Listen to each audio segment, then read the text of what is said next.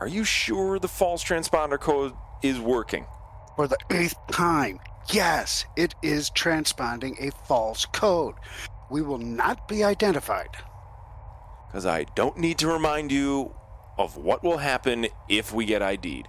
Our ship would be flagged as rebel, all dealing with Imperial contracts are severed, and we become fugitives of the Empire. Anything I miss? That's if we get away. We'll be tortured, terminated, disintegrated, and that's if we're lucky. No need to be so tense. No one's going to be left around to identify anything anyway, let alone this ship's fake ID. Who's tense? I'm not tense. I mean, I'm cooler than the ice on Hoth. Yeah, sure you are. What's their ETA? 2 minutes. Once my squad disables the shuttle, we dock, take them off hostage, then we strip the ship of any intel, and you guys tow it to another sector. Activate the beacon, then we all get out of here. Your shuttle is on approach. We have it on the scanners. Ready to engage. Here we go. One with the Force. The Force is with me. I'm one with the Force. Yeah, Force is sure you are. Shuttle within visual. Engage the escorts first. Jamming their comms. It really does look like a space cow, doesn't it? Escorts destroyed. Focus on the shuttle. Shields are down. Ooh, direct hit. Disable it. Don't destroy it. Roger, Gold Leader. I got him. We're up.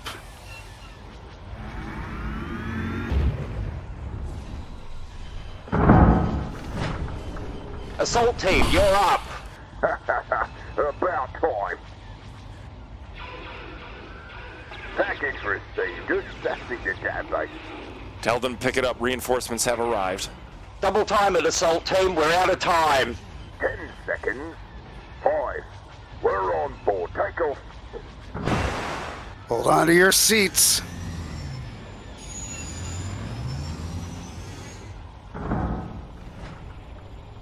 We're docked, ready to jump.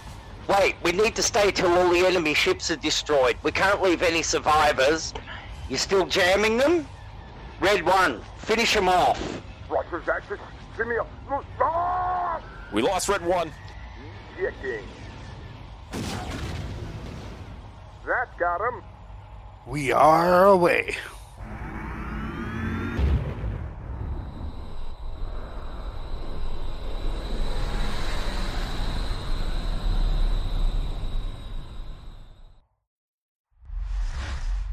Hello, everyone. Welcome to Recon Specialist TV podcast. I'm Patrick. This is normally where my co-host would say, and I'm Padre. Unfortunately, he is not with us tonight, but I, of course, brought in the one, the only, our favorite guest. No offense to anyone else who's been a guest, but he is our most frequent, Sean Tiernan.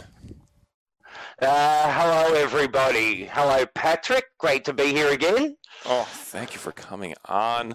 It's been too long, but, we're going to keep doing these missions because they are a god amount of fun. Plus, you, myself, and Robert, we keep rehashing all the missions that we've either done, hosted, or DM'd. I even watched on other streams. Just these missions alone and going through them is just oodles of fun. So even you were like, oh yeah, I'm watching the text. What was the one? Team Killers? No, what the hell are they called? Team Mech Killers, I think. Team Mech Killers. Yes. They did a mission on it. We did one. And then there's so many streams out there that do it. And we love you guys for doing it. So, capture the officer. We're going to see how far we get. We're planning on part 1. If we get to part 2, we can. If we get even, God forbid, part 3, we will. But, Sean and I already spent 40 minutes before we started the podcast talking, so I doubt we're going to get to part 2. Part 1's probably going to have a part 1. You never know your luck. Yeah, we're probably going to have a part 1 and part 2 of just part 1. But we're going to try and do this here. It is mission briefing. Our operatives have found, or have been watching the Imperial starport traffic coming in and out of the Nulon system for weeks, and we have managed to decrypt some holocron cubes, or messages, rather. The local garrison is due for an inspection this week by Moff Lankin, which I'm told is just made up. He's not meta or he's not in the storyline. He's just some Moff, and we're here to pick him up against his will. We're here to give him an unscheduled vacation. And this is, I think that was like one of the first questions I had, because in order to win this mission, you have to disable the shuttle by getting it down to 1 to 3 health, and there are no enemy ships in play. In this case, the scenario immediately ends if that happens. Does that mean if by the end of turn 12 there are enemy ships on the table and the shuttle is disabled, you lose? It does. Oh. You didn't manage to get it away in time. I was wondering that because when I was rewatching our playthrough, I had one of our other dudes just randomly come on the board and blow up the last ship because my guys couldn't, and I let them succeed in the mission. I was like, no, he needs to die or you lose. So all of a sudden he's like, I'm coming in with a proton. I'm like, yeah, fine, come on in. I don't care. I need them to win to continue to the next part. Jeez. All right, so there is a lot in this mission so we can go through this next part. How, in fact, do you pick your next mission when you're done with local trouble? What would you go to next? If I could hand pick them, I would probably get onto this arc. What you should do is take the mission deck, take out all the first missions, shuffle them, draw 2, choose which one you want to do. As you succeed in a mission or fail it, read the instructions at the bottom, like this mission, for instance. If you win it, you take out capture the officer, and you put in nobody home. If you lose, you shuffle capture the officer back into the deck. All that does is it mixes up the mission arcs, because they're generally the first mission in each arc is a little more lightweight than the later ones. And if you tried to play all of this, then all of the next one, then all of the next one, you'd very quickly find the first mission, maybe the first 2 missions of each arc, to be very, very easy. Yeah, because I'm not going to say that this mission is difficult. We'll go over the setup and all that in a minute. I will say it does take getting used to target priority. And then also, I'm going to say the more ships that you have and the lower level you are, the better off you are. Because if you get this late in the drawing of missions, it gets a lot worse. Because the amount of spikes there are. Because the shuttle gets 2 shields every time there's more people after the second player. So third player gets 2 shields, fourth 2 more shields, fifth 2 more shields. So you're piling on shields on this shuttle, and then if you're an average of 3 or higher, that's when more elites will show up as well, especially when you're in the 4 or 6 player range. So yeesh. Also, there are a lot of TIE fighters in this mission as well. But let's get into the setup. So, we've done how presumptuous. Sean did a diagram of how you should be setting up the TIE fighters, depending on how many players that you have around the shuttle.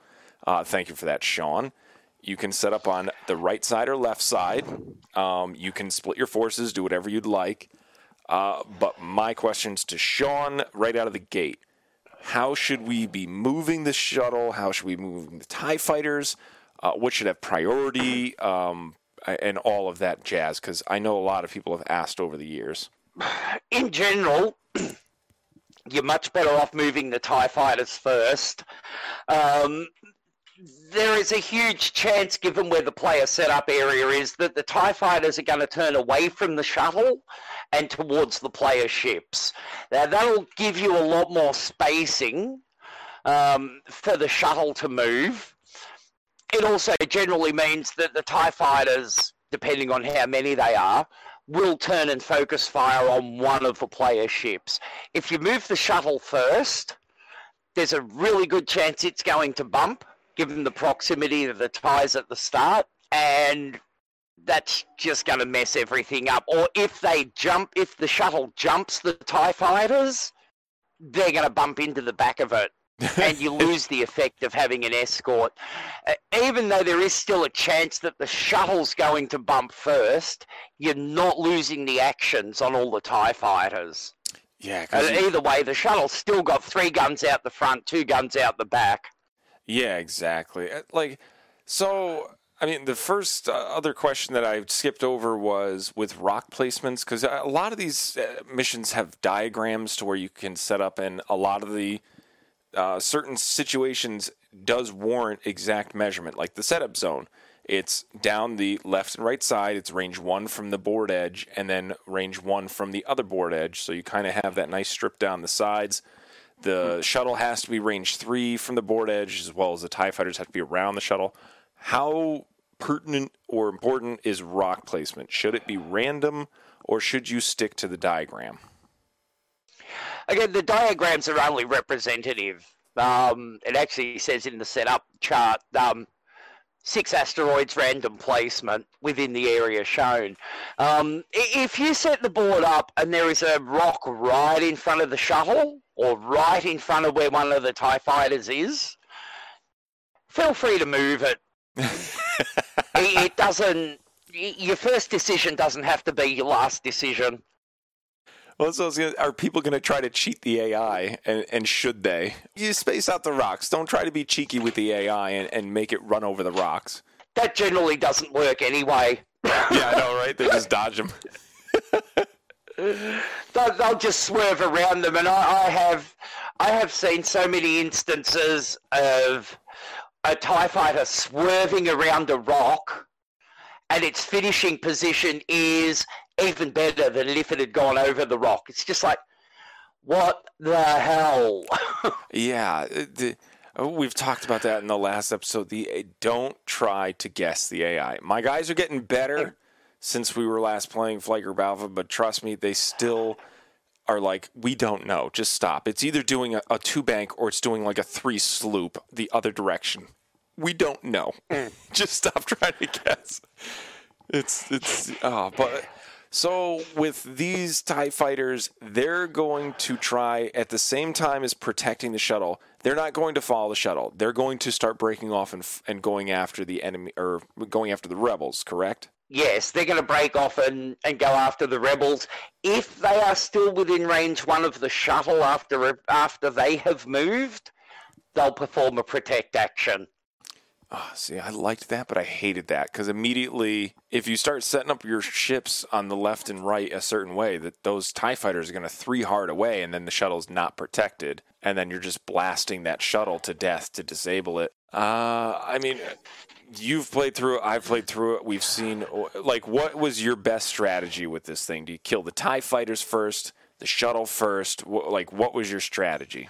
I usually try and blow through the escort, hit the shuttle early. If you can disable the shuttle quickly, you can ignore it. If you let the shuttle get to the point where it's going to flee, because you're just kind of picking at it while you're playing games with the escorts, that thing is going to turn around and it is going to run for the board edge, and it's not going to be slow about it. Yeah, it'll be doing either 2 or 3 straights, or even 2 banks. Or 3 it'll banks. It'll be doing the when it flees, and this is something that most people do get wrong. I do. When a ship flees, it takes the fastest speed for the chosen maneuver. Yeah. So your shuttle's going to be going speed 3 towards the far board edge, and a big base moves pretty quick. I'm trying to think. I always forget what is. I mean, everything's red on a Lambda shuttle, and I should know this because I'm actually taking the Lambda shuttle in a 206. Okay, so yeah, the 3 straight is white, but the 3 banks are red. Yeah, they're red. And I remember rolling on the chart, it loved those 3 banks, but then it would have to do like that would be. It would never get actions because it would just continually do 2 banks to either clear that stress, or if the red didn't get it, would never get an action, and then it would do another 3. It would never get an action, no matter which way I went with it. It was doing 3 banks the whole time and not getting an action because you don't sign it as stress, but it doesn't get actions, or you do the 3 bank, it gets a stress, and then it does a 2 bank because it's stressed, and then it doesn't clear it because it has to move the fastest possible. I use the Ved-Foslow theory for the shuttle.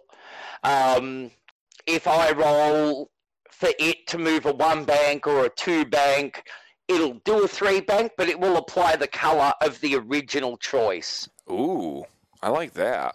That gives it some speed. Because I like. Well, then it's remotely possible that you're going to get a 2 straight, and that'll become a 3 straight, but that 3 straight will then be blue, and it can clear any stress and still get at the very least a focus. I mean, I do like that about Hotek. It's its own entity. So even then, you could even assign this thing its own dial for this mission alone.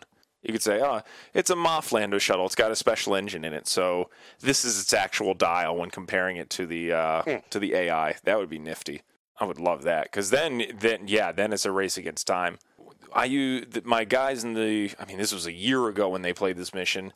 They used 3 ships because there was 2 players, and then they took a side wide wing. They split their forces. They had an E-wing, because we allowed E-wings, and then also they took an X-wing and I think the Y-wing, and they just bum rushed this. They took out the escorts. They started to whittle down the shuttle. They finally got it disabled as it was halfway down the board, and then they just took their time with everything that was showing up, which was a lot.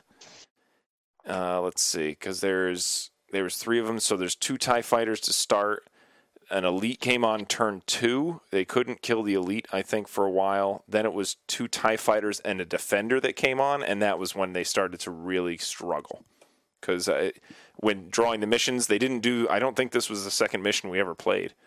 I think it was further down the line to where they were higher level, and they could do more things, and that's when they started to really struggle, was when they were too high level to deal with whatever was coming on.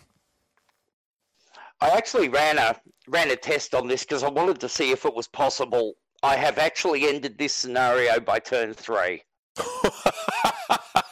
A squad of 4 X-Wings with Protorps and extra charges. I can't remember what talents and things I had on them, but they basically blew through the escort. They were I had the squad set up at the point where it was basically, if I can roll dice at you, they're all going to hit. Disabled the shuttle by the end of turn 1, and had to be careful that I didn't fire at it again because I would have killed it before I had a chance to do anything. Second turn, turned on the escorts, 1 shot of the TIE fighters. All that was left was the elite that had just appeared. And with 4 X-Wings going after it, it didn't last.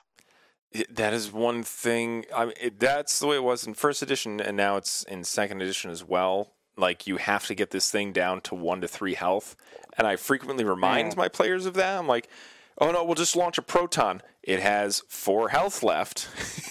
You don't want to do that. You don't want to launch a proton at it. That might blow it up because it's an auto crit. It's only getting 1 die for defense, and it has nothing to spend for modifications. So chances are it's going to come up as blank. And they're like, "Oh yeah, but I can choose which ones to reroll, right?" And I'm like, "Oh, you could take that chance. If you roll natties, that thing's dead. So I don't know what you want me to do." And that's what they really struggled with. So, I mean, what are some great weapons that people should be bringing against this thing? Proton torpedoes, obviously, and advanced protons. If you've got a couple of really good heavy hitters, you can detail 2 to the shuttle I'm talking about 4-ship squads. Yep. You can detail 2 to the shuttle, 2 to the escorts. Y-wings are really good because your opening moves with the Y-wings with proxy mines on them is to go across the board behind the shuttle and just put down some area denial mines. At the very least, it means that the shuttle's going to take damage on the way out as well.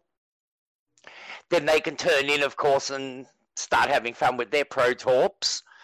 Ion missiles are hilarious. If you can get the shuttle ionized, it's not going anywhere and it's a sitting duck. Yeah, and then you can range one shot it. You can just get in and range one shot it.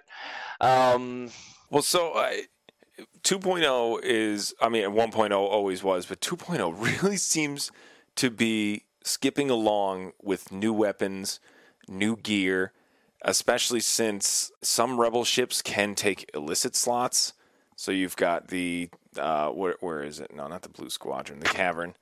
He can take the false transponder codes, or you even have now bombs so cheap for experience. I mean, you got thermal detonators, you've got concussion bombs, and bombs hurt the AI because they will always try to get close to you. I mean, have you ever? I've always asked this question, but I feel like it should be a good question. Like, so when bombs are this cheap and this effective, does that make you rethink and go through the missions again, saying, "What if all of a sudden it's just so goddamn easy to win that I'm going to need to upscale it now because things are just so freaking wonky with the points?" I actually looked at this a while ago. I ran through a squad that was 2 X-Wings and 2 Y-Wings. Now, naturally, I'm not not somebody who normally, not somebody who normally flies bomb-dropping ships. And I was horrified at how easy some of the scenarios came when you started flying Y-Wings through it loaded with bombs. Oh, especially when you get later and you can have a second bomb and you can have extra charges on those bombs. Oh yeah, it's just like I'm just going to draw a line across the middle of the table, so any reinforcements are going to get taken care of before they even get here. I did look at that, but a lot of the balance depends on the sort of squad you're flying. And we do get the question a lot. You see it a lot in the Discord channel and on the Facebook page. Why can't I have insert name of ridiculously strong ship? Because the balance is already potentially out depending on what sort of squad that you fly. And if the base rules permitted you to start in an E-wing, then that throws the balance even further out. I'm a firm believer bombs have, in 1.0 and 2.0 to a certain extent, bomb carriers are too cheap. Yeah, that is absolutely true. For the amount of control that they can exert, and you got to remember with bombs, it's not just the amount of damage that they can cause, it's the control that they can exert passively just by being there. And the control that they can exert just by the threat of, if he drops a bomb now, that, yeah, I've always felt bomb carriers were too cheap. Yeah, especially since, I mean, AMG, they just announced that they're not going to drop points until September. I'd be very interested to see if they decide to change the points, because, I mean, hate to deviate from HOTAC, but we have several lists out there that are taking advantage of bombs because they're just so cheap, might as well just fill up a slot. So in HOTAC, it's the same thing. Oh, I have what, 4 points? Yeah, I'll buy a bomb. I can easily buy a bomb. Meanwhile, Yeah. it's like, okay, in order to get so-and-so's ability, I got to unlock that slot. Then I got to pay double for the thing, and it's like, yeah, no, bombs are just so cheap. And it's like, well, what about a proton torp? Yeah, that's 14 points. That's fair and balanced. You can spend 14 experience. I think it's 14 now. I haven't bought a proton in forever. 12 now, I think. Yes, 12. I think they went from 9 to 13 back to 12, I think it was. Yep. So when I was playtesting the ground assault stuff, one of the things that Peter wrote into the ground assault rules was all ships were capable of carrying bombs for a ground assault mission. Jeez. So I had 4 X-wings with protorps to take care of the escorts, and also carrying proxy mines. Oh, jeez. Now, bombs don't float around in the air and stay there to deny airspace. They go off when they hit the ground. Oh, yeah. Only specific bomb carriers like your Y-wings they're the only ones that have had the training to drop them on other ships. But you start dropping a stack of proxy mine tokens on top of a walker, hilarity ensues, but it also kills the balance of the scenario. Oh, man. I literally was just playing the Leviathan solo mission today, and the poor SOB appeared right behind the Y-wing that had cluster mines on it. Oh! crit, and a hit out of 6 dice. So 50%. It was good statistics. And then I just lit it up and it melted. But yeah, 7 points for a cluster. It was so worth it. I've actually taken more damage from the little ATSTs in those scenarios than I ever have from an AT-AT. Oh yeah, I definitely. Those things are bloody. They might only have 2 dice, but my God, they're annoying. Yeah. Well, you could put more on the table. That's why the the little chicken walkers. They're cheap. They're only 2 legs. That's it. Yeah, exactly. Cheap manufacturing costs. Those are twice the amount because of the second pair of legs. The other bonus primary objective is all players gain 1 XP for each squad of enemy ships that didn't arrive. I mean, if you're killing them at turn 3, Jesus, what level were you? That's my question. I think we were all Initiative 5. I had them all set at Initiative 5 when I tried that stunt. 2, 4, 6, 8, 10, 12, 14, 16, 18, 20, 22, 24, 26, 28, 30, and then it's 30. only for each squad, not for each ship. Oh, okay. So for 3, that'd be 3 squads. So you'd still gain 6. Or no, they'd be all You'd players. still pull up Bill. Yep, there's an extra 12 XP. Jeez. Okay, that's a lot too. But that is a very risky maneuver. So for people who have not played this mission, it is a very risky thing to pull off. I mean, if you have 2 people go after the shuttle, 2 people go after the escorts, because you're dealing with 3 TIE fighters as escorts, your dice have to work. You have to have the right mods in place. You can whittle that shuttle down because at that point you're dealing with 4 players, shields. you're only looking at 8 shields. Yeah, with 8. Well, hold on. Now I remember that HOTAC and Flight Group Alpha are different. So with HOTAC, it's normal shields plus the shields? It is. Okay, good. Because I almost said, no, it's only 4 shields. No, it's, 8 shields plus 6 hulls. So you're talking about 14 health. Even with full mods, if that thing has any evade protect actions on it, you're talking about a perfect roll on 2 ships. Because you're going to use, I'm assuming, advanced proton torpedoes. If you're getting close enough. Yeah, and advanced proton torpedoes is 5 dice. You don't get a range bonus. So you're rolling 10 dice. that's a god roll to deal 14 damage.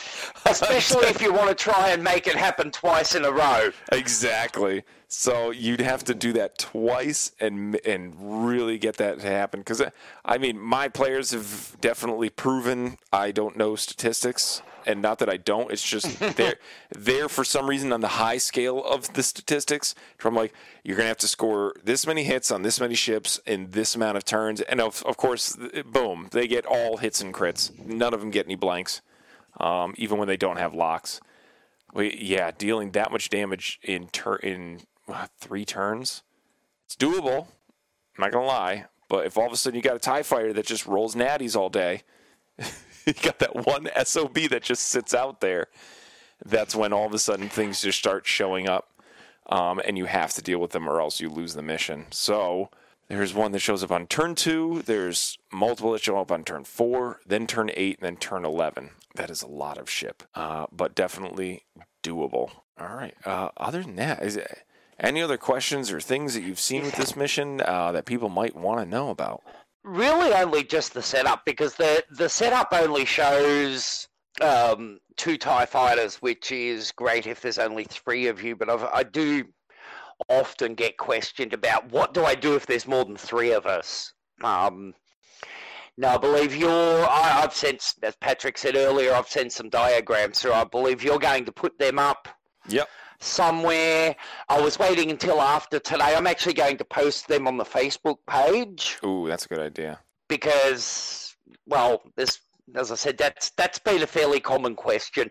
I have played around with the setup on those a little bit. The setup is a little different to what it shows on the map for up to 3 players.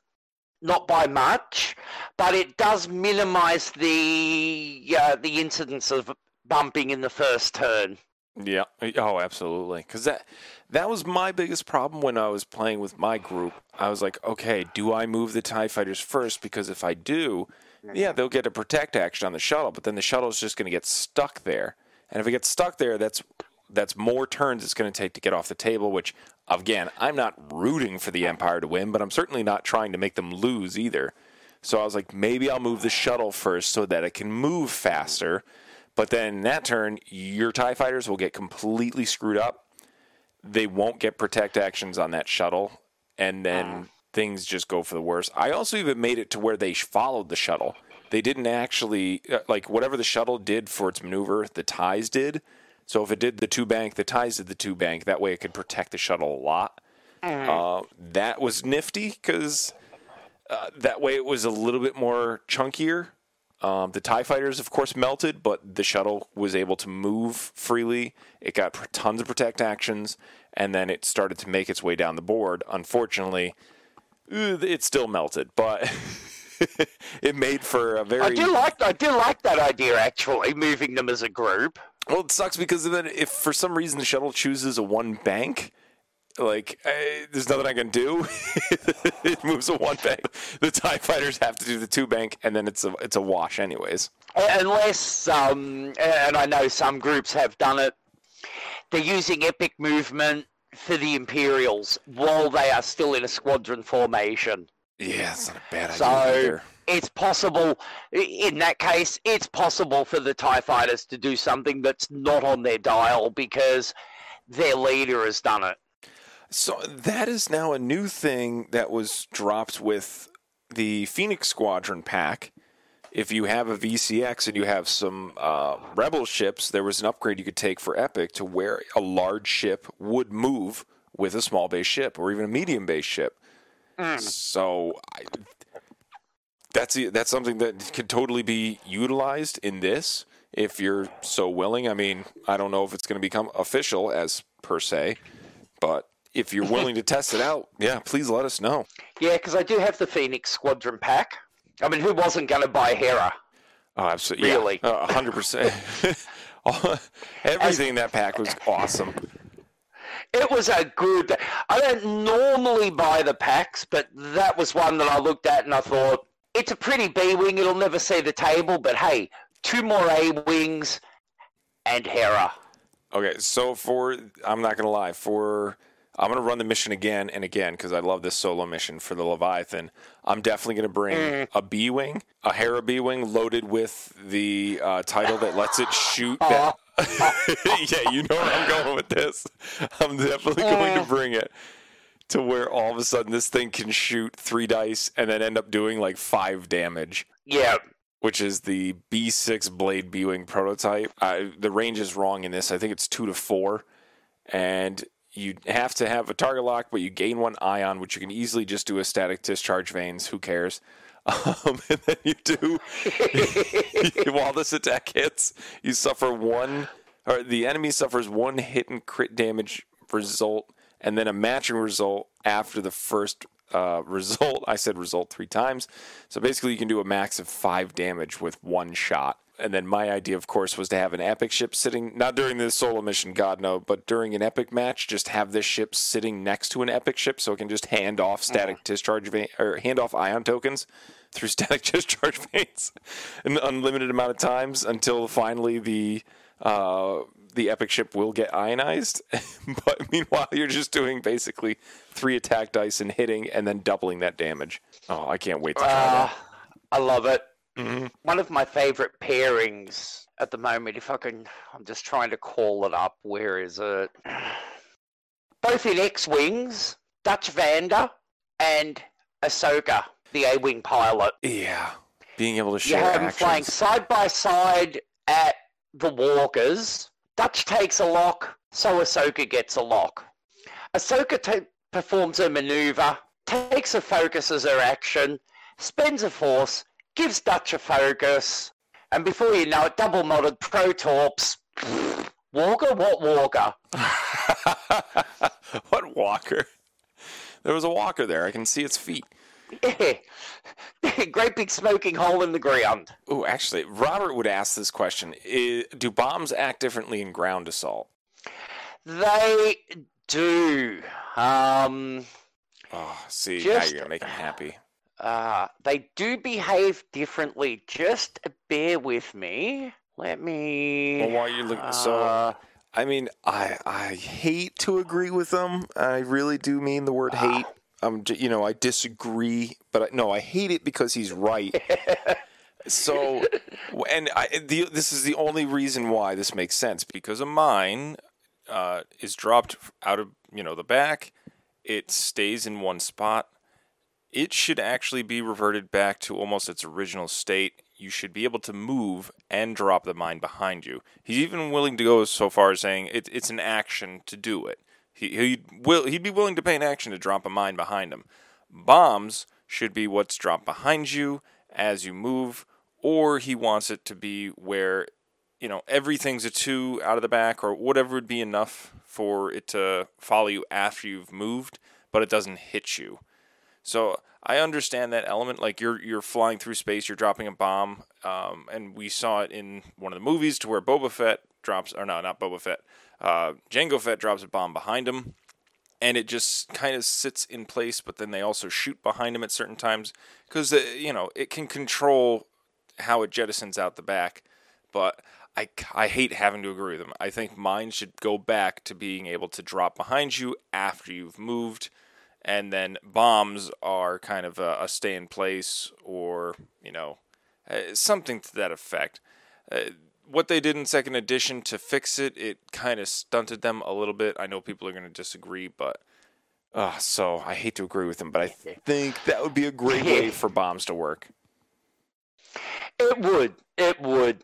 I'll just quickly read from the Ground Assault campaign book.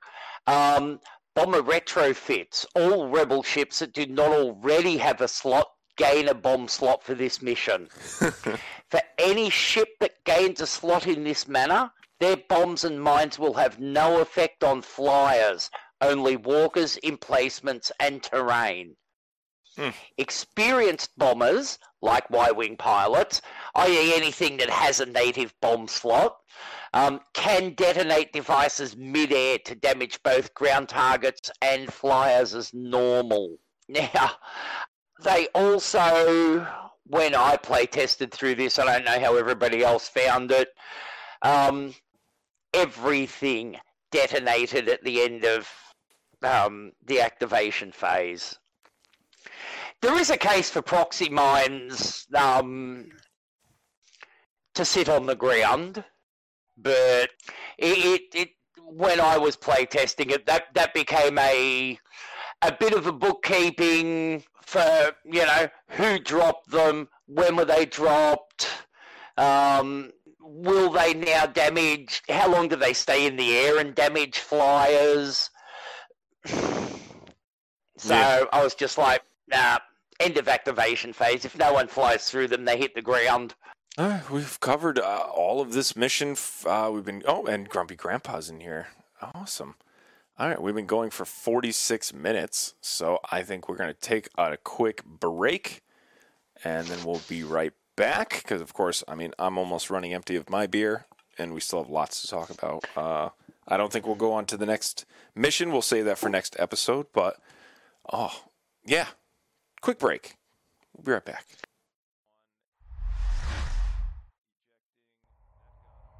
Okay, the shuttle is set, and the homie bacon is activated. You sure you guys don't want to hang around and blow up some Imperials? No, and no. We are just a delivery service, and we have delivered. Maybe some other time. Keep in touch if you ever need another escort. I may call you just for a ride. The lounge is quite relaxing. Plus, free drinks, always a bonus. Free for who? Well, gents, my other ride is here, so this is where I get off. I thought you were done with missions like this and found a nice cushy post on Coruscant. I do occasionally sneak out every now and then for the excitement. Plus, once I knew that I was going to be on recon, they knew I'd be in good hands, so they let me go. You will make sure to leave our ship out of the report, won't you? What ship? You guys really are a little paranoid, aren't you? You have no idea. It's like he can't stand it if anyone doesn't like him. That's not true. I don't care what you think. Yeah, sure you do. Welcome back from the break. Hope you enjoyed, I hope we had a commercial in between there. I've been asking Omega Squadron, wink wink, nudge nudge, Josh, Chris, could you throw us a commercial maybe? Would love to have you in there. You know what? I'm going to message them again and ask for a goddamn commercial. If not, I'm going to make one for them. We're going to switch gears. We still have Sean. We just had Joseph join, Grumpy Grandpa. Of course, we were talking. Hello. We were talking for a good probably 25 minutes about everything and everyone. But what we're really going to start talking about now is stalling, fortressing, castling, and yeah, that can of worms, because that was the thing that happened at LSO. And we can mix and match it with HOTAC and actual 206 and even Epic. But before we do anything, I want to talk about the actual definition. I'll be quick, I swear, of what stalling, fortressing, or castling is. The definition for castling, which people call it, I don't know why, because that's a chess term, is when you flip your king and your rook to have a better position on the board, you basically sort of hide your king and out behind your pawns. So one thing I didn't know, which pissed me off when I played against the computer, is you can't have moved either the turn before, and in the spaces that they are moving to and using to switch cannot be at all in defensive mode. So if there's another piece that's able to take that position, it can't do the switching. You can't castle into, out of, or through check. Yeah, neither piece could have moved the turn before also. Or at any point. If you move your king or your bishop or your king or your rook, you can't castle it. Exactly. So that is the complete opposite of X-Wing, because in X-Wing, nothing must move to be called castling, which is illegal. You can't just sit in the corner all day, but in chess, you are expected to for castling to work. So now it's switched to stalling or fortressing, which is kind of like checkers, which, again, I looked that up. Checkers, that is considered having your back row just sit there so no one can be kinged, which... Oh, that's the best that's the best checker strategy, though. I don't think so. I think the wrapping around both sides to kind of topple into the middle. That's my strategy, at least. That's how I beat my 6-year-old daughter. So. I don't know. I mean, 4-year-old me, when I put with my grandmother, was always like, well, if I don't move my guys out of the back row, she can't get any kings. But true. Granted, I was 4. I don't know. But one rule I didn't know about is... Sorry, Grandma. I didn't mean to slow play you. Sorry, Gam Gam. If you can't move any of your pieces in checkers, that's an automatic loss as well. Which I didn't know that until we recently bought a checker set with a set of rules. So if all of a sudden your opponent makes it to where you can't jump over any of your opponent's pieces or you can't move any of your pieces, you automatically lose. So, I mean, to compare games to other games, it's not a good comparison. But people are saying it's a tactic. It's a way to win. It's not optimal for the other player to have fun. I could understand that, but I'm always thought of the Romans or Spartans with their shield formations. I mean, imagine going to a judge, which there weren't any, and saying, hey, I don't like how their shields are formed because I can't penetrate their defense. Could you have them cut that out? Could you have them take away maybe half the shields out of their formation so that I could stab them? Yeah, the difference being they were there to murder each other, whereas we're here to nominally play a game that's fun. But, you know. What? No, I'm here to maim, murder, and destroy ships. Oh. Well, have you tried playing Quad Phantoms? You know what? I think I have 4 of them. I have 4 that are painted like Pac-Man ghosts, and they've got googly eyes on them. So, somebody posted that they had 4... I've seen photos of them. Yeah. Somebody posted that they had 4 gunboats, and for $80, and someone's like, that's highway robbery, and someone's like, no, that's the market price. Actually, that's low. $80 is quite low. And so I posted a picture of... I know. So I posted a picture of my gunboats, and I said, do you want to buy a small island? And then I find out Chuck has like 12 of them. Chuck is sitting on a goddamn retirement plan. Good for Chuck. Good for Chuck. So... I mean, it took me 2 years to find someone to sell me a second one. Yeah, I have 1 because at the time I was just like, I'll get 1, and then I was like, the meta list is 3. I'm like, well, I'm not spending more money on these. I've already bought 1. So I only own more because of Flight Group Alpha. You need at least 4 because most of the missions require a gunboat. So I started. Yes, they do. I started buying them up in first edition, and then I had that many. Also, I loved running, I think it was 3 gunboats with a decimator in first edition. That was, I loved that so much. Or it was maybe 2 gunboats and a decimator. I can't remember. So, I mean, getting... Hatchet Man is still one of my favorite pilots. Yes. Oh, Jesus, Hatchet Man. Oh, I just had like PTSD. My hands are shaking. But so, I mean, this is the stalling or fortressing. This is the tactics are win at all costs. Yep. I mean, this happened to LSO. Somebody did the fortressing. Everyone booed him. It didn't really seriously help him in the end. There are situations to where it would. I mean, but let's say I'm facing one of you two as an opponent. I know my win condition. I know that if I go up the left, the right, the middle, I'm going to get shot down. I need to wait to see what you're doing before I can move. And then that's going to give me a statistical advantage. Why would I move into a position that gives you a statistical advantage? It doesn't make any sense. Wait, hold on. I think a lot of it, Patrick, comes back to the negative play experience thing. Yeah. It's the argument is it's meant to be. It's a game. It's meant to be played for enjoyment. And when someone does that, it just sucks the life out of the game. Yeah. And may I jump on this point a little bit? You're here. Come on, let's do it. Honestly, if you sit down across the table from me and you just sort of point your ships at each other and you just sort of bump them into each other, you just sort of castle, it says to me that you don't respect me as your opponent to actually play the game with me, because you're just going to do that to wait until either I get frustrated and fly at you, or time runs out and you beat me on a dice roll. It says, I'm not here to play this game. I don't respect my opponents. I don't respect the game. And maybe I'll catch some flack for that. I don't really care. Like, if you're here to play the game, actually play the game. If not, go home. Okay, so if that's the case... It's a bit more belligerent than I wanted to be, but just like... No. It's a game. We're here to fly spaceships at each other. If you don't want to fly spaceships, maybe... I don't know. Just like, yeah. This is great, because I'm playing devil's advocate. I'm literally just like throwing seed on the ground in both directions and seeing just who comes and takes a bite. But because if all of a sudden you come to the table with a negative play experience, let's say if it was still a thing, well, actually, what's a negative play experience? Okay, you bring Zam to the party with Django. Yep. Let's say that's a negative play experience now because that term is just thrown around so haphazardly. That's where we are. And I'm like, okay. Zam and Django is a negative play experience. Well, the person playing it, it's not. Especially with thermal detonators on them. Oh, yeah, that's nasty. But, like, even Joseph said 4 Phantoms, which was a thing at the time. It's like, okay, that's a negative play experience, so let me bring my negative play experience, which is stalling.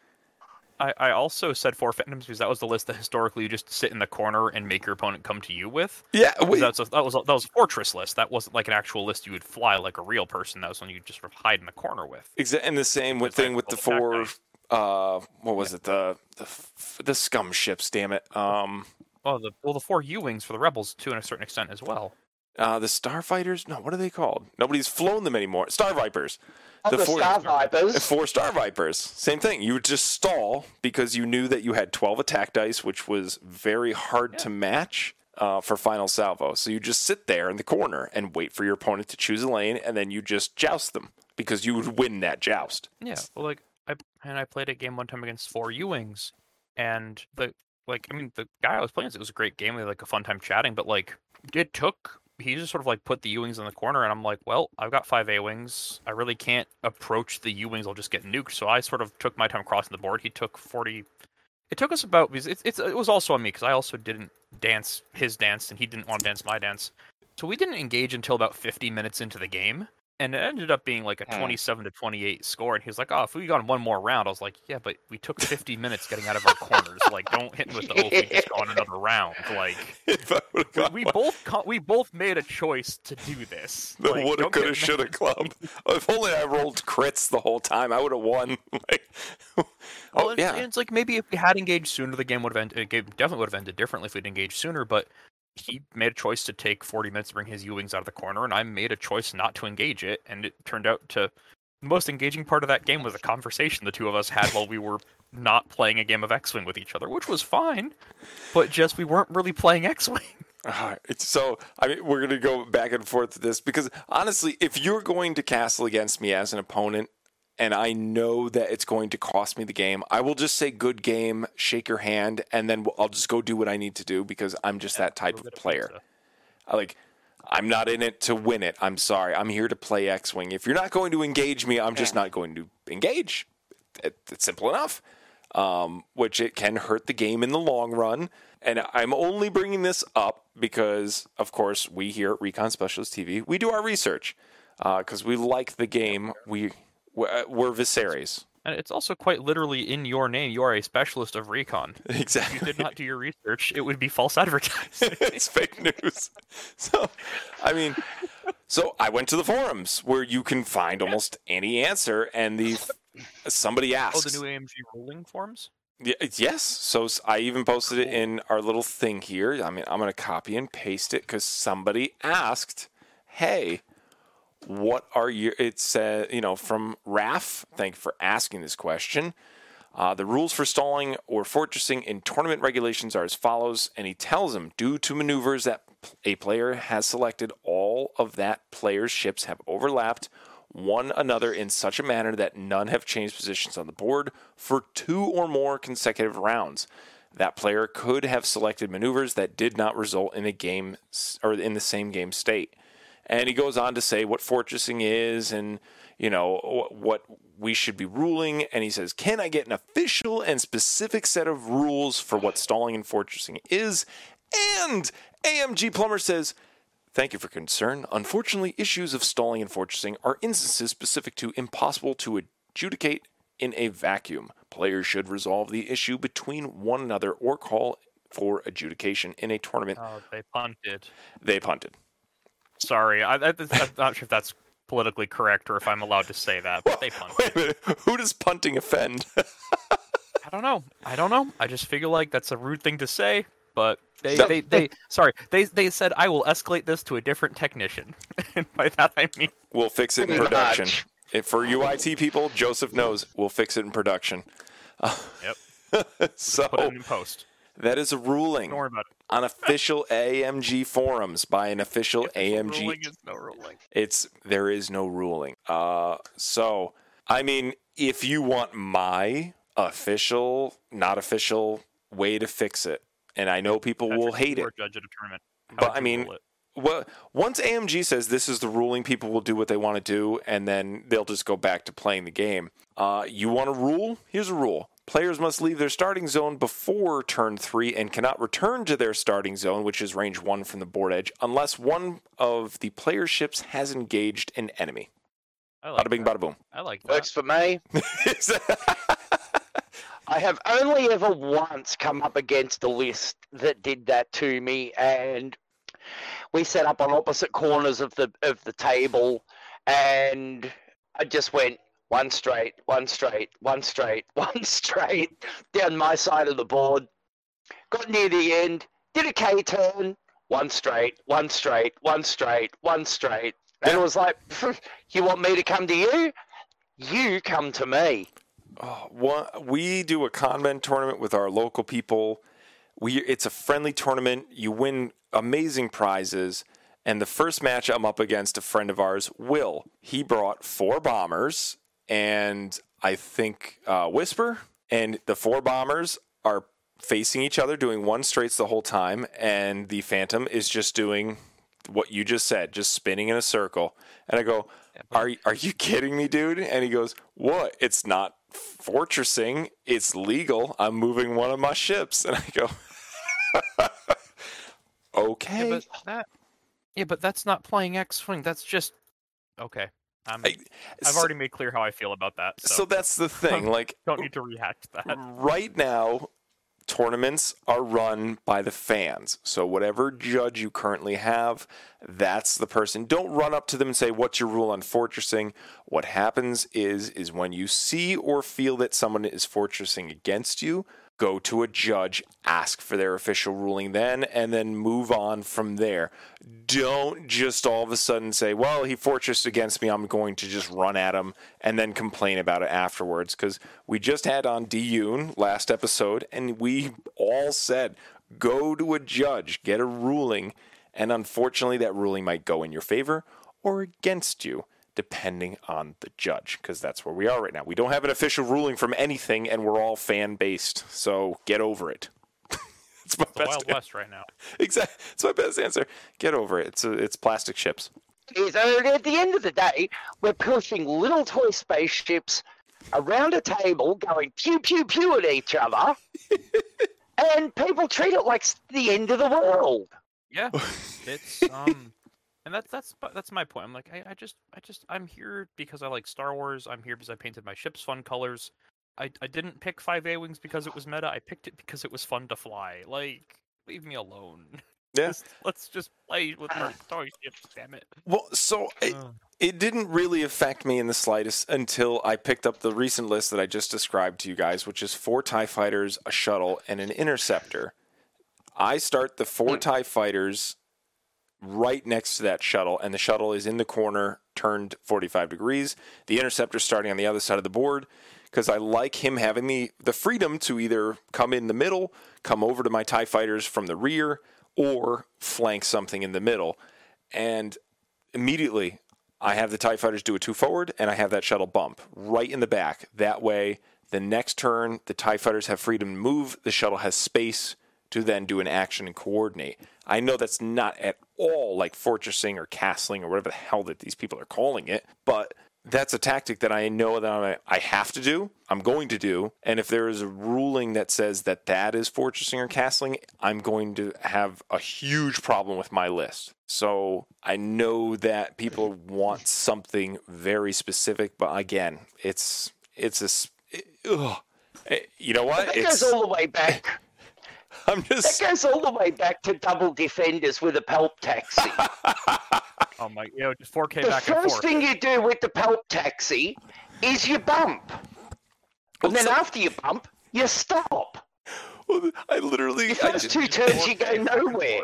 I literally just want to create a GIF with you, Sean, in your head on a base, just spinning in a circle, just, haha, I'm not castling, haha, I'm not castling. Yeah.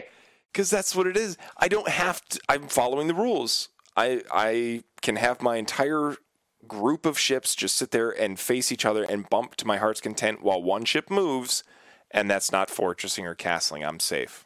And again, like if that's what you're doing to win at a game of X-Wing, what's going on, bud? Like, come on, man. Aren't we here to have fun and play a game? Like, if that's Winning maybe that's your idea of fun, in which Win- case we need to get you a different lift, my guy. Like, come on, there's enough. This is a really fun, as much as cranky as I am about X-Wing sometimes. This really is a wonderful game, and it's a lot of fun to play. And there is fun to be had, but like there should be fun beyond just trying to do this to get the win, because like Nope. there's no Winning. It's not like Magic the Gathering. There's no money on the line. It's just we're just here to have fun and play games because we all like the same stuff, at least allegedly. Winning. It's all about Allegedly, winning. that's why we all do this, right, guys? If I don't win, it's not fun. That's it. Man, if I took that Second attitude, place is I would only the be- first place loser. Yeah. Okay, that's the attitude we gotta say. Because like, if If you ain't first, you're if I stopped last. playing X-Wing because I wasn't winning, I would not have been playing for as long as I did, because I lost a bunch when I started playing. But I kept playing because I like the game and I like Star Wars as a setting, and I like the people I met from playing this game. I've got to tell you, Grumpy, you're talking to a guy who usually goes 0-4 at most comps. Yeah. I root for my opponent. I'm probably Brisbane's best X-Wing player. When I roll natties after taking a focus and a target lock, I root for my opponent to roll 3 evades, because my dice. And I get angry. Well, I take a focus, I take a freaking target lock, and for what? To roll natties? Is this what this game is about? Just natties? Just luck? And my opponent's looking at me, what the hell is wrong with this guy? Like, that's what you want. You want natural evades or hits. What's wrong with you? It's like, no, you're rolling 3 evades. You're going to dodge my attack because dice. I feel bad when someone rolls natties to hit me and then I roll natty greens. I'm just like, I'm sorry. I feel bad about that. Exactly. Oh, all right. So I'm going to cut out probably about 45 minutes of this part. But Hey, I mean, we got some good stuff there. oh, absolutely. So I'm going to pose this question to Sean and even Joseph, because he's played HOTAC for years. Is there any point or situation that you have seen over the years to where castling, fortressing, or stalling is the right choice for one of these scenarios, missions in HOTAC? Oh, it's not because there's a Only secondary if- objective. Only if And this you is want to get swamped by the reinforcements. well, this is a 2-part question, so this might be a trap. I'm just saying. So go ahead, one of you. If you want to get swamped by reinforcements, go ahead and hide in the corner. That's Because eventually there'll be so many Imperials on the board, you won't be able to get out of the corner. Ooh. So they'll just be stuck either flying off the board or not being able to shoot you? No, they would just come straight at you. Has that worked? and eventually you'd get overwhelmed. The AI is written very aggressively. Yes. It will always come towards you. It will not sit in the opposite corner going one straight, K-turn, one straight. It's coming for your ass. So go ahead.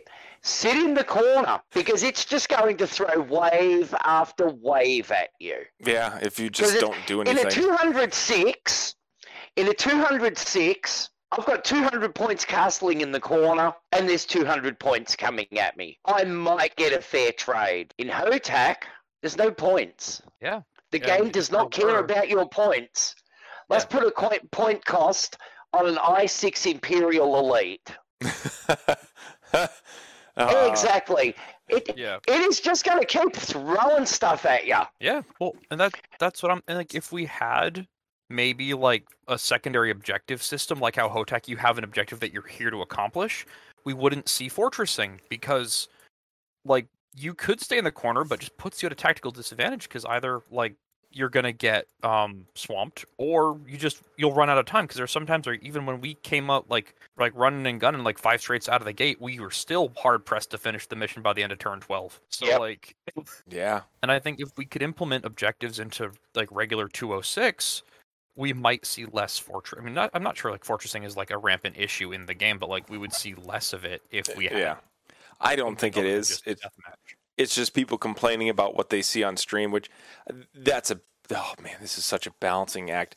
What people see on stream is what they think is all of X-Wing. So if I see it once out of the 6 games I watched on stream, it must be a rampant issue. Yeah. And also, like, the stream sort of becomes almost like an echo chamber, because like if you're just showing like the top meta, like the top tables, you're just going to see the top meta stuff. Whereas like if you were to sort of pick a random X-Wing player and say, hey, we'd like to stream all your games today, just follow your progress, whether you go 6-0 or 0-6.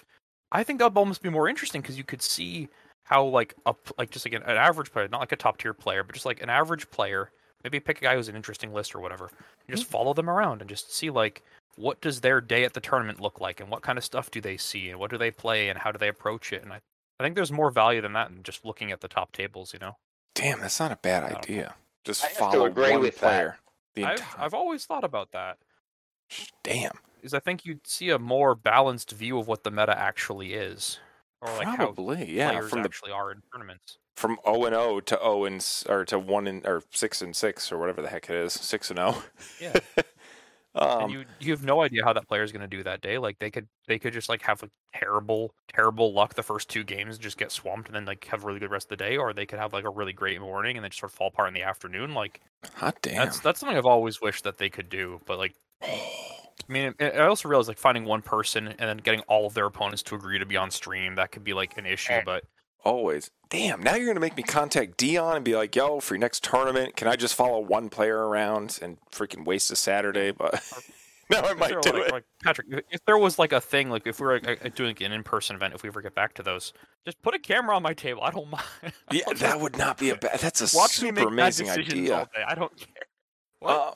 But so that is it's the echo chamber we're talking about. So you've got either the one guy appears on stream out of the 6 matches of the day, and everyone thinks it's a problem, or it's like, oh, this guy's bad, or a podcaster gets that one player and then talks about it and says it's a problem, and then all of a sudden it just, yeah, I remember that one time, and just all of a sudden the echo chamber of, yeah, fortressing is a problem. It's like, is it really though?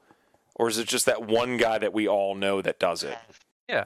Well, it's like if you were to, like, you think about, at least I think about like our local meta, how it doesn't really match, or at least that was one thing I noticed about our local meta early on in 2.0. Like podcasters talk like, oh, these are the lists you're going to see, and I'd go to our store and I wouldn't see any of those lists, and I was like, well, this is nice, because none of those lists sounded particularly fun to play against. Like none of these sound like fun or engaging lists to try to play against, but that's here. And that's something I really like about our store. But that's where me and Chuck align. When a list that we've all of a sudden just been preaching should be meta, when it finally becomes meta, we don't fucking touch it. Yep. Like, why aren't you flying Bosk? This is the time. And he goes, Bosk is meta now. I'm not going to touch that stuff. It's the same. I like Chuck. I miss him. I miss Chuck. It's like with the TIE V X's, or is it TIE X's? I think it's the TIE X ones where everyone's saying they were so overcosted. I built a list. I was doing, I never lost a match except for one where I screwed up my dials.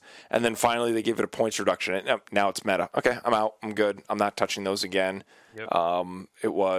I think it was Dash. I know Dash isn't meta, but there was one point in time where I was trying to make Dash work because everyone says he's way overcosted. They give him a 12 point or whatever point reduction. I'm like, I'm not touching him now. Like they've tainted it. I don't want it. I pretty much did. A lot of the lists I still fly now are lists that I cooked up like 2 years ago when 2.0 first became a thing.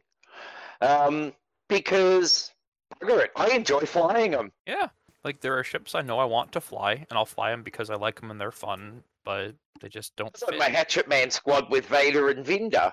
Vader, Vinder, and Ved Foslo. So you just went with the V's? Yeah.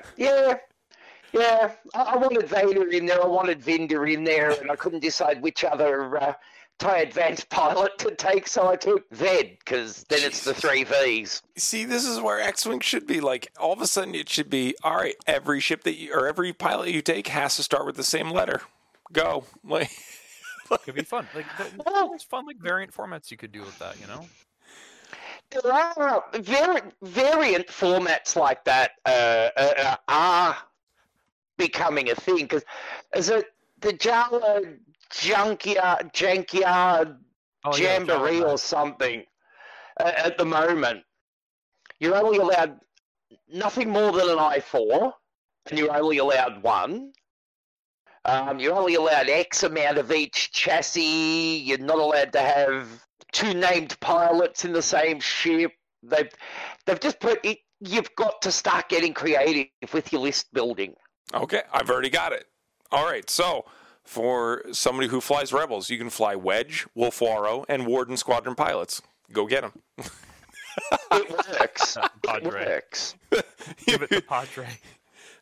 So now that I've seen fan-based run stuff, this is where like X-Wing should be going, and I think AMG is going to take that torch and say, like, the better that it's not 206, the better off the game will be. You still need those 206 matches, but all of a sudden it's, you guys said scenarios. Scenarios in HOTAC make you get out of that corner. You can't sit in a corner. Yeah. You got stuff to do. You need So another objective.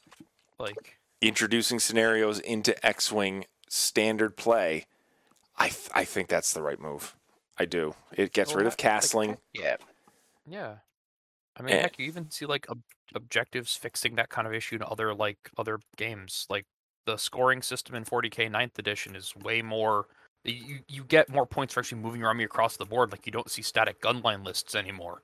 Oh, so Tau. Tower screwed. Well, they'll get. I mean, there's Games Workshop has other balance issues, but like you could still like bring a list and shoot everybody off the board, but you're gonna lose out on a bunch of like points and things, and it makes for like more dynamic and more mobile games. And I'm like, that's if X-Wing could get that kind of treatment, it would be good, you know?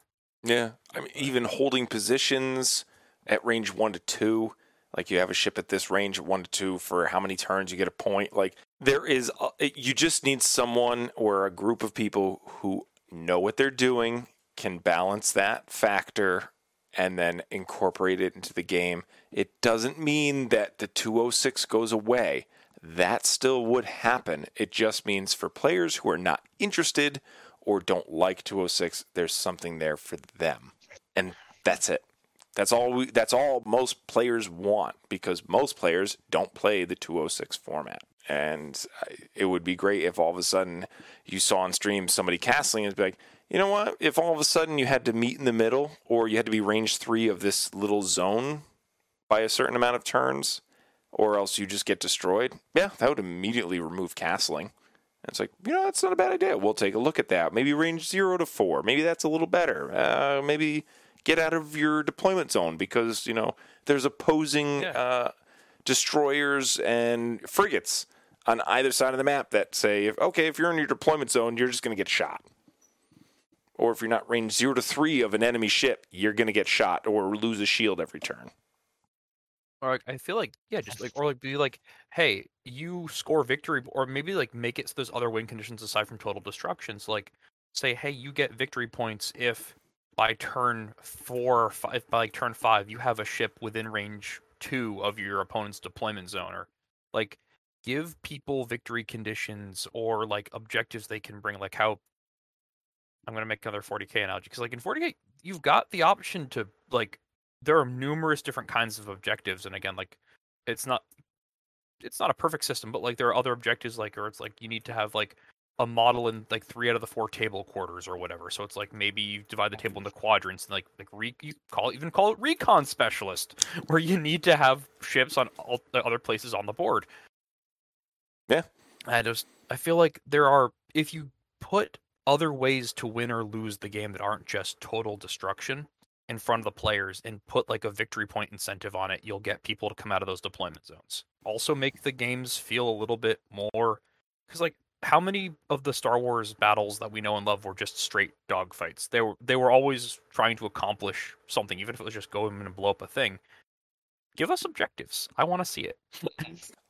I can't really think of a game other than X-Wing. I'm sure they're out there to where it's just straight up slaughter. I mean, you just said 40K. I'm thinking of Legion, Crisis Protocol. I mean, what Armada even has, certain situations to where you need to complete an objective. Epic, huge objective factors, even though it might not seem it, but like having an extra just shuttle on the field to where you have to either capture it, shoot it down, do something with it. Damn, what else do we have here? I mean, Destiny is kind of a straight up battle, but you're also trying to get things set up onto your side of the table to trigger certain events for your deck to work. And I know X-Wing works in that way, but I mean, there's no Destiny deck that just sits there and doesn't play anything. And even outside of Star Wars, though, you get things like Flames of War. Oh yeah, take and hold as well. The crossroads. Take and hold the crossroads. Don't just sit back here unless it's a specific attack defense scenario. Yeah, but even that in itself is an objective. And that something, just something. Yeah. But like Patrick, I think you're gonna say World of Tanks, right? Like there's at least 4 scenarios in the base rulebook for that game. Like yeah, and I know fans have built stuff. I mean, but just to wrap this up, like if you think castling is such a problem, the solutions are there, but you have to at least talk about them or embrace them. You can't just say, well, we just can't have people sitting in corners. It's like, okay, well, we need real serious rules to get you out of that corner. Well, you need to be moving your ships. Okay, well, I'll just do 4, like Sean said, I'll just do 4Ks in the corner with my defenders. I'm fine. I'm moving my ships. I've successfully completed your idea of what castling is. Okay, well, you need to have your ships at least moving this speed. Well, again, I'm doing 4Ks, so what speed do you really need? And, like, whatever people create, there's going to be a way around it. Here's a really salient question, though, at this point, after having discussed it for so long. Do you think that castling is an issue in the game at the moment? Castling in itself, yes, is an issue, but is castling in general happening enough for it to be an issue? It happened enough for us to talk about? No, it happened on stream. That's it. And then podcasters talked about it. That's why it's an issue. If one instance of it on stream is enough to get it talked about, does that make it enough of an issue, or does that mean we're in a slow news cycle? Is this that tree falling in the woods thing? Cycle. If a podcast talks about does anyone really listen? No. I think if it didn't end up on stream, did it really happen? I think it's to actually answer Sean's question without being sarcastic. I don't think it's a big. I mean, granted, I also haven't played X-Wing in a couple of months, but I don't think it's a big problem. It doesn't. It's not like how there aren't like specific fortress lists like there were. It sounds like one player used a fortress tactic and it didn't even work out for him. Now, if he used this tactic and then won, and then we watched him like fortress his way up the top of the ladder, that'd be a different thing. But I don't know. Yeah, it's not like 4 Phantoms where you just sort of float around with the 4 Star Vipers. Like we talked about other times in 2.0 when fortressing was a worse issue. Yeah, I like exactly what you just said happened. It happened once. A player didn't do well. It's talked about in a social manner on a media platform that gets lots of attention, and then all of a sudden everyone remembers back to that one time they played that one dude or girl who just sat there in the corner, and they're like, yeah, fortressing is a huge problem. It's like, really? It's a fun think piece. Yeah, it goes back to heroic. Was heroic really a problem, or was it when you washed your car it rained type situation? Yeah. And that's how many streams do you reckon you've watched in the last 6 months, Patrick?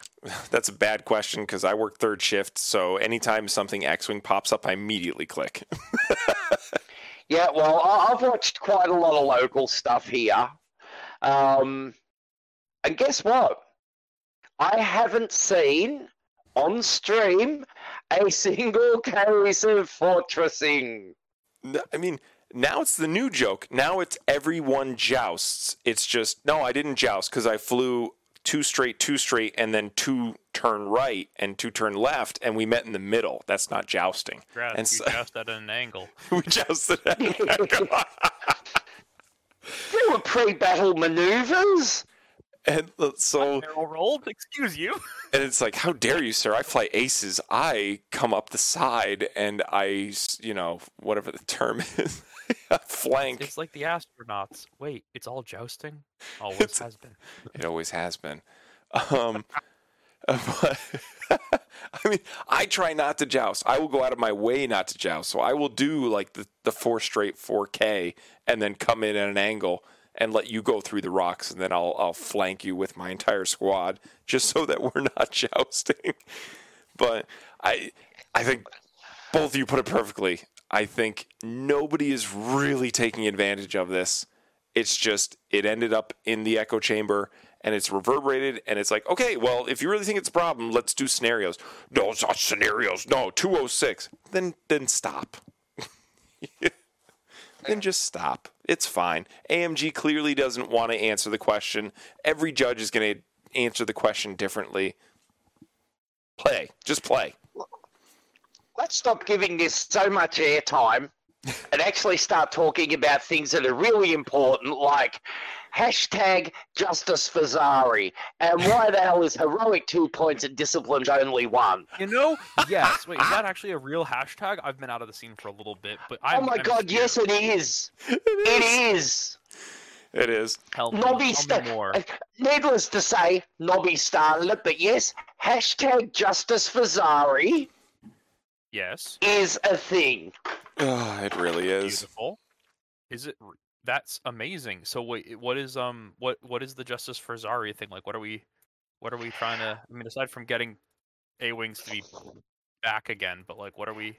Okay, Tell me the story. the whole Zari thing about after you go over an asteroid, or sorry, over a debris field. Oh yeah. Yeah, if you completely pass over an obstacle, you may perform an action or something like that. But going over a debris field stresses Zari so she can't take an action. But the card doesn't say unless you are stressed. So Nobby's argument is the card just says fly over an obstacle, get an action. Now even Nobby agrees that no, she's stressed, so you shouldn't get an action. But the A-Wing side of Nobby says, but the card says, get an action. The card says get an action. Oh, Jesus Yeah. Christ. So Nobby's big thing is, even though Nobby agrees that she shouldn't get an action, the huge joke is, but the card says. So Nobby's big hashtag is hashtag Justice for Zari. I kind of love it. At this point, my I'm favorite not gonna lie, I kind of love it. my favorite thing now is just to throw cards at Robert to read and tell him, all right, what does it mean? That's my favorite thing now, because Robert is in that place to where he'll play X-Wing. He loves, things associated with X-Wing, but 206 just isn't really for him. So he is the perfect palette to throw things to and say, what does this mean to you? Because this is going to mean to 50% of the player base, as well as you are basically saying, I'm reading the card this way, so I'm going to treat it this way unless I go and see it somewhere on a forum or a judge or someone tells me I'm reading it wrong. And so that's where Robert is. And I don't even tell him to read the cards beforehand. I want him to read them as he plays or sees them, because I love the way he reads them, because he reads them perfectly. Which is, I don't know. That's his answer usually. I have no idea how to rule this. I'd have to read it 7 times. There are some ambiguous cards. Oh, jeez. I flew Ved for 3 months without realizing that his maneuver didn't have to be on his dial. I think it was Josh. Yeah, I'm not going to say which Josh.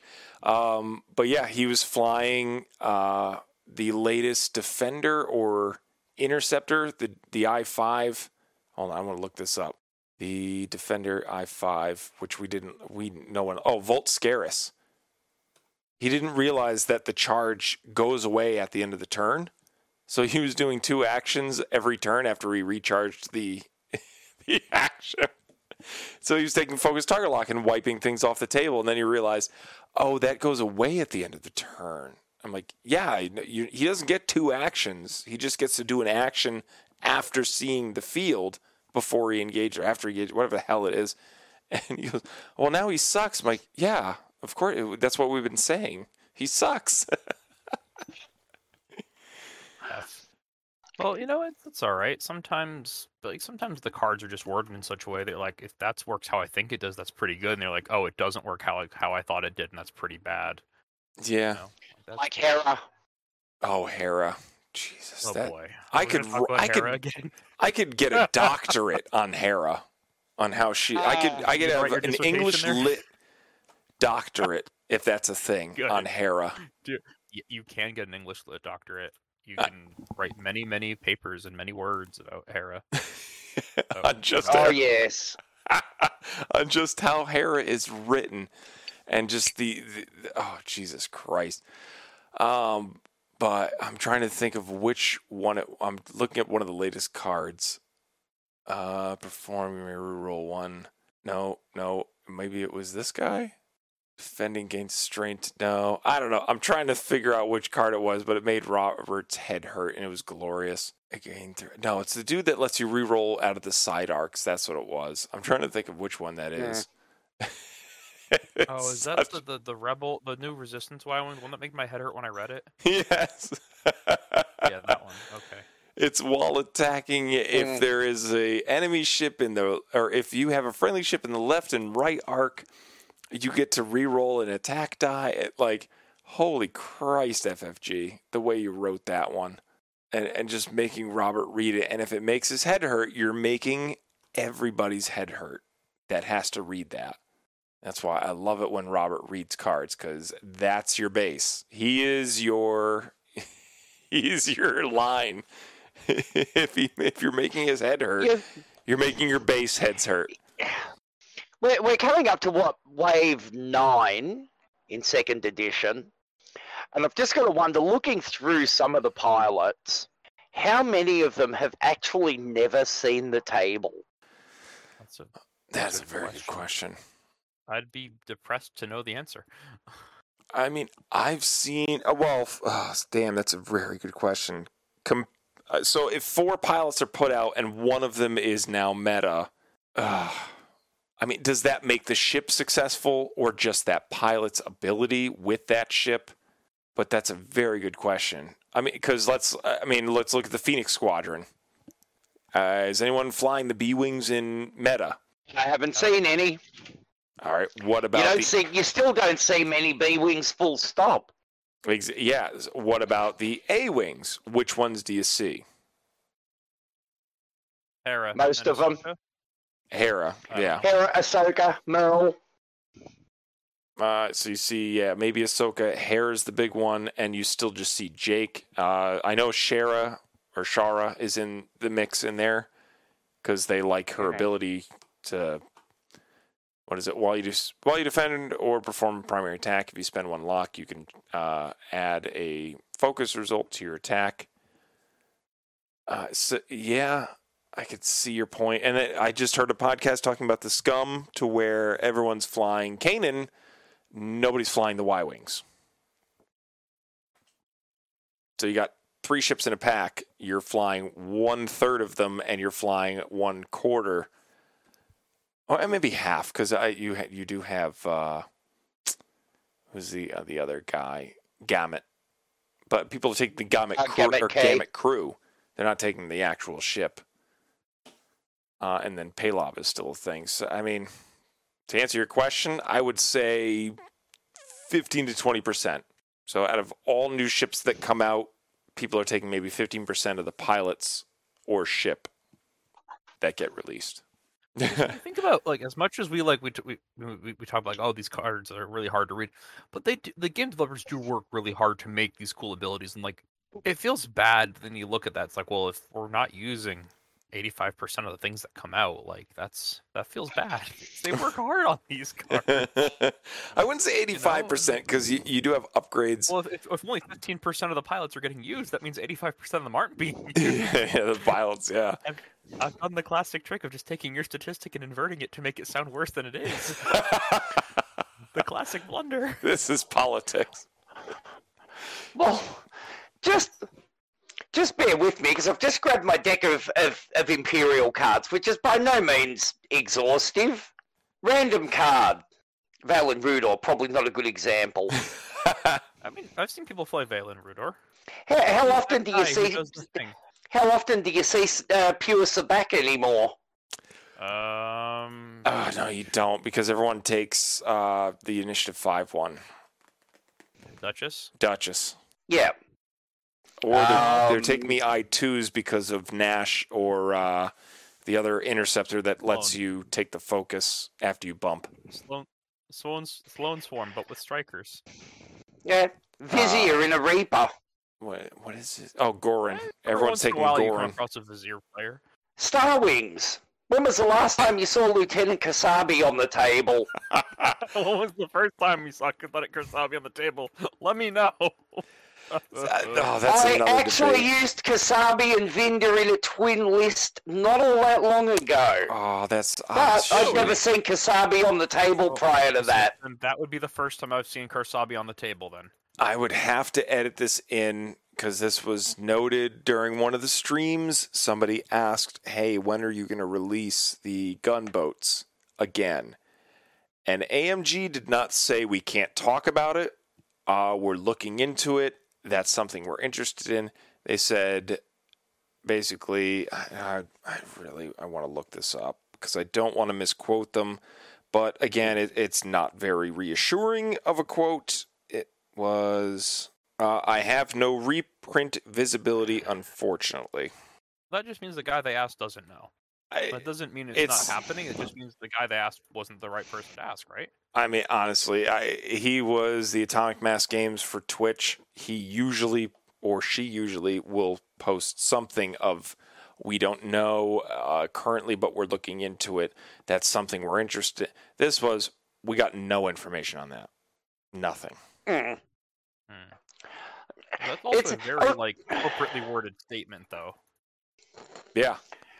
Was it on Twitter the other day, I think, sorry, I'm swapping glasses, that I was reading a thing about re-releases, and from a business perspective, re-releasing bombers at this point in time, why? There's still a ton of 1.0 ones around. Anything that was released in 1.0 is very unlikely to get another release anytime in the near future.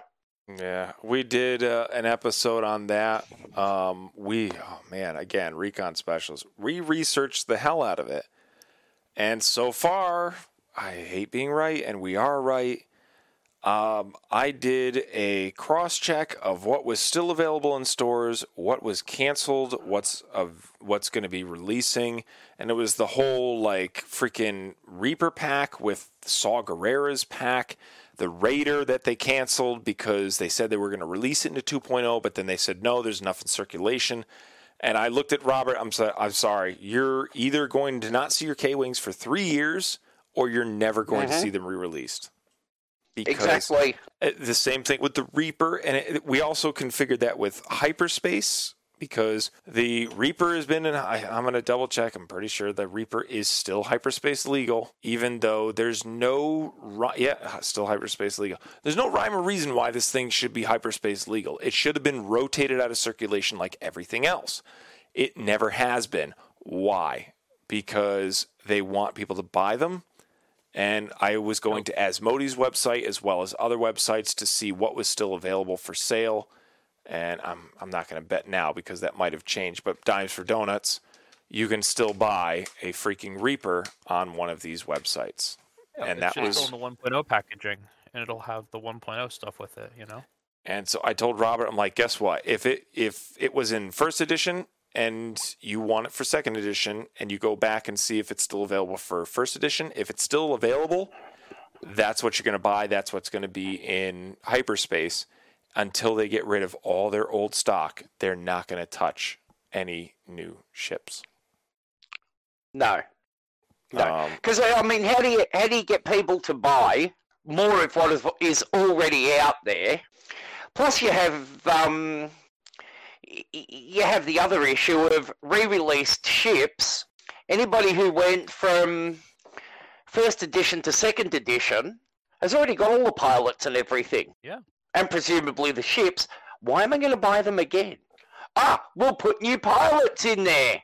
Yeah, or unless it's like a really awesome paint job. I'm not gonna buy ships I already have because I've already got the physical plastic models, you know? No, not unless they re-release the gunboat, and then I'll go and buy it regardless. Yeah. And I'll probably buy 5 of them so that in 10 years' time I can retire to a desert island. And there it is. The Reaper is in stock. You can buy it for $19.95. First edition with second edition. They're never going cards. to reprint the Kimogula because, like, our local game store at the last campaign against cancer, they were quite literally giving Kimogula 1.0 Kimogulas away as the door prize. I still have so many extras. Me too. Mine's still in the packaging. And so it's like, why would I reprint the gunboat when I still can't get rid of other first edition stuff? So there's no incentive to print out. So they could reprint the gunboat and sell it for $50 and people would buy it. Because that's what people are paying right now for it on eBay. I Or don't. on Facebook Marketplace. I'm sure there would be a surge, but I guarantee that surge would die out quickly because people would not fly them in competitive play. I do. Yeah, well, like I'm saying, who want to buy the gunboats are buying them because they like the ship, they like the mini, they don't want to fly them in competitive, they want to just have the model. Which is valid. Like the X-wing ships are really cool. So for Flight Group Alpha players, do you have any gunboats? No, sorry. So I don't want to do a Pepsi challenge, but I guarantee you HOTAC is way above Flight Group Alpha just merely because half the ships you need to fly the missions are not available, which would be the gunboat. Yeah. You can buy a TIE Bomber second edition, right? Well, and the bulk of the ships that you need for HOTAC were available from like waves 1 through 4 of first edition X-wing, and a lot 1 to of people 5. 1 to 5 have massive collections of 1 to 5 first edition stuff. Like so. Oh wow! Like, there's just so I mean, many who doesn't have 20 plus TIE fighters? Wait, you can't buy a TIE Bomber in second edition? No, I haven't No. released it yet. Oh, Jesus Christ. Yeah, I would wholeheartedly say that is why Flight Group Alpha is nowhere near as popular in HOTAC second edition. 2 ships that you need for half the missions are not available for sale unless you want to pay ridiculous amounts or you know someone who owns a 3D printer. Or I mean, but on the plus side though, at least TIE Bombers, like if you're a legacy player, I mean, like if you've been playing since first edition, you probably have a good fair few of them because between the TIE Bomber itself, they were in the Imperial Veterans or whatever the pack with the Red Defender was back then. Yeah, there's a lot of them out there, but they've just never been put into 2.0 package. You might not have enough of 2.0 cardboard because people don't want to buy conversion kits, which I get, but like that is a consideration. And guess what is not available in hyperspace? TIE Bombers. TIE Bombers. Am I right? Do I get a prize? Yeah, I'll send you 1 token. I have a token here somewhere. Well, I gotta say those crit tokens were amazing. Oh yeah, that I got from the. He didn't even tell me he was sending them out. Just by the way, I sent all our Patreon crit tokens. What the fuck? Yeah. Hey, listener, if you're listening to this, go check out their Patreon. They're great. Oh, do it. As long as I can get to printing again, because Robert then just now informed me, he goes, oh, by the way, I'm out of token trays. I'm like, I need to start printing token trays, but our Christmas, if I can get it done, is going to be epic. And I don't mean that as a pun. Last year was amazing. Oh, wow. This is going to be a lot of editing. I think we're going to wrap it up there, though. All right. I'm already inebriated. 2 beers down. But they are good beers. Anyways, thank you, everyone, for listening. I hope this episode found you and found you well. Please email us a list for Joseph. He used to fly 5 resistance A-wings, but since heroic has gone up in so much cost, 1 point per ship. Hey, and optics. It's a 10-point swing, buddy. 2 point swing per ship. Jesus. Now we're getting really into the heart of the matter. 10 points over the whole list. We need lists for Joseph, so please... Thank you. Match.com, or we should do match.org for Joseph to help him find a new list. Match.edu. Yeah, .edu. Please email us at reconspecialisttv@gmail.com. Let us know a list that Joseph can fly. And also, go hit up, like Joseph said, our Patreon, Recon Specialist TV on Patreon. I mean, we send out quarterly gifts, and then all of a sudden there's just surprises that are going to arrive. We have a big Christmas gift coming, as long as I can get my ass in gear. You can hit us up on both of our YouTube channels. We have Sling Paint Gaming and also Recon Specialist TV. We're going to be dividing some stuff up, like some short play, long play stuff for both of those. Because I just did in like 85-degree temperature rooms, or I think that's what, 25 degrees Celsius, Sean? Yeah, about that. A little bit over 25. Boom. See, I know how I can convert. And I completed that playthrough and destroyed the Leviathan. Spoilers. You can go over to our Discord, which is, I'll put a link below if I remember, and join our Discord so you can listen live to when we do these things.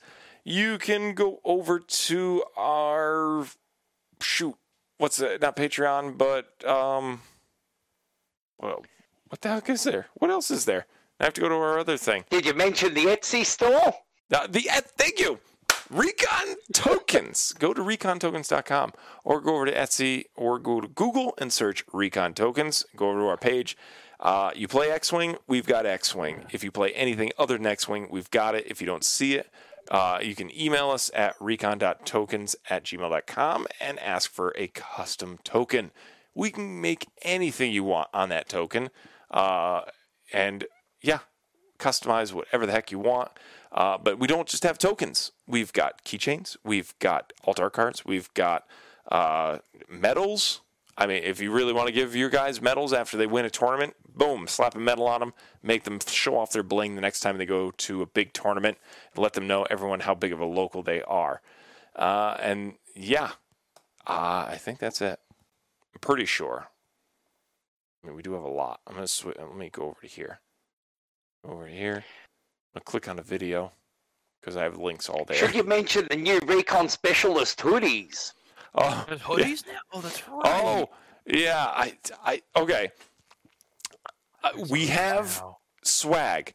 I have no idea how to get to this swag other than providing a link. Because when you search for the store, it just brings you to the webpage where you say, hey, start stuff. So we're going to start including that link there. But yeah, I'll include a link to where you can go buy T-shirts, mugs, pint glasses, have a drink on us, and go order that stuff. Facebook, that's what it was. Okay, and Instagram. You can go over to our Facebook channels. We got Recon Specialist TV and also RecSpec X-Wing Miniatures, to where Recon Specialist is all our games. RecSpec X-Wing Miniatures is just X-Wing. And Instagram, you can follow me. That's, I think, the old link. It's now Recon Specialist TV or Recon_Specialist_TV, to where I post all the side stuff that we do, like projects I'm working on, games that I'm in the middle of playing, and stuff that I'm testing out. Whew. Also, there's Twitch. Go over there, Recon Specialist TV. I think that's it. That's everything. That's a lot. That's a lot. Are you sure there's nothing else? That's a lot of things, Patrick. There's always more. There you go, Patrick. I'll leave you with that as the ultimate in alt art. Oh, hold on. I got to go over to Discord. Where is it? What is it? Is that Cammy? Who is that? Sabine. That is Sabine. Sabine Tai. Painted metal. It looks like Cammy from Street Fighter. I love that art. And double-sided. Oh, that's gorgeous. Oh, and an A-wing. Oh. Yeah, Sabine that's good. in the A-wing, Sabine in the tie. Isn't that beautiful? That is beautiful. That's really nice. Yeah, I mean, and we got our Blueprint series that's coming up. We're doing all the torpedoes, Proton, Ion, and Advanced Proton. So I'm saving up for the postage so I can order a full set of them. Oh, I don't have to save up for the cards. I just need to save up for the bloody postage. so work with Padre. Padre's good. He'll figure something out. He always does. He's a miracle worker when it comes to shipping. But yeah, that's it. Thank you, everyone. I'm calling it. I'm tapped out. I'm good. Have a good night, everybody. Thank you. Good night, Thank you, folks. Sean. Thank you, Joseph.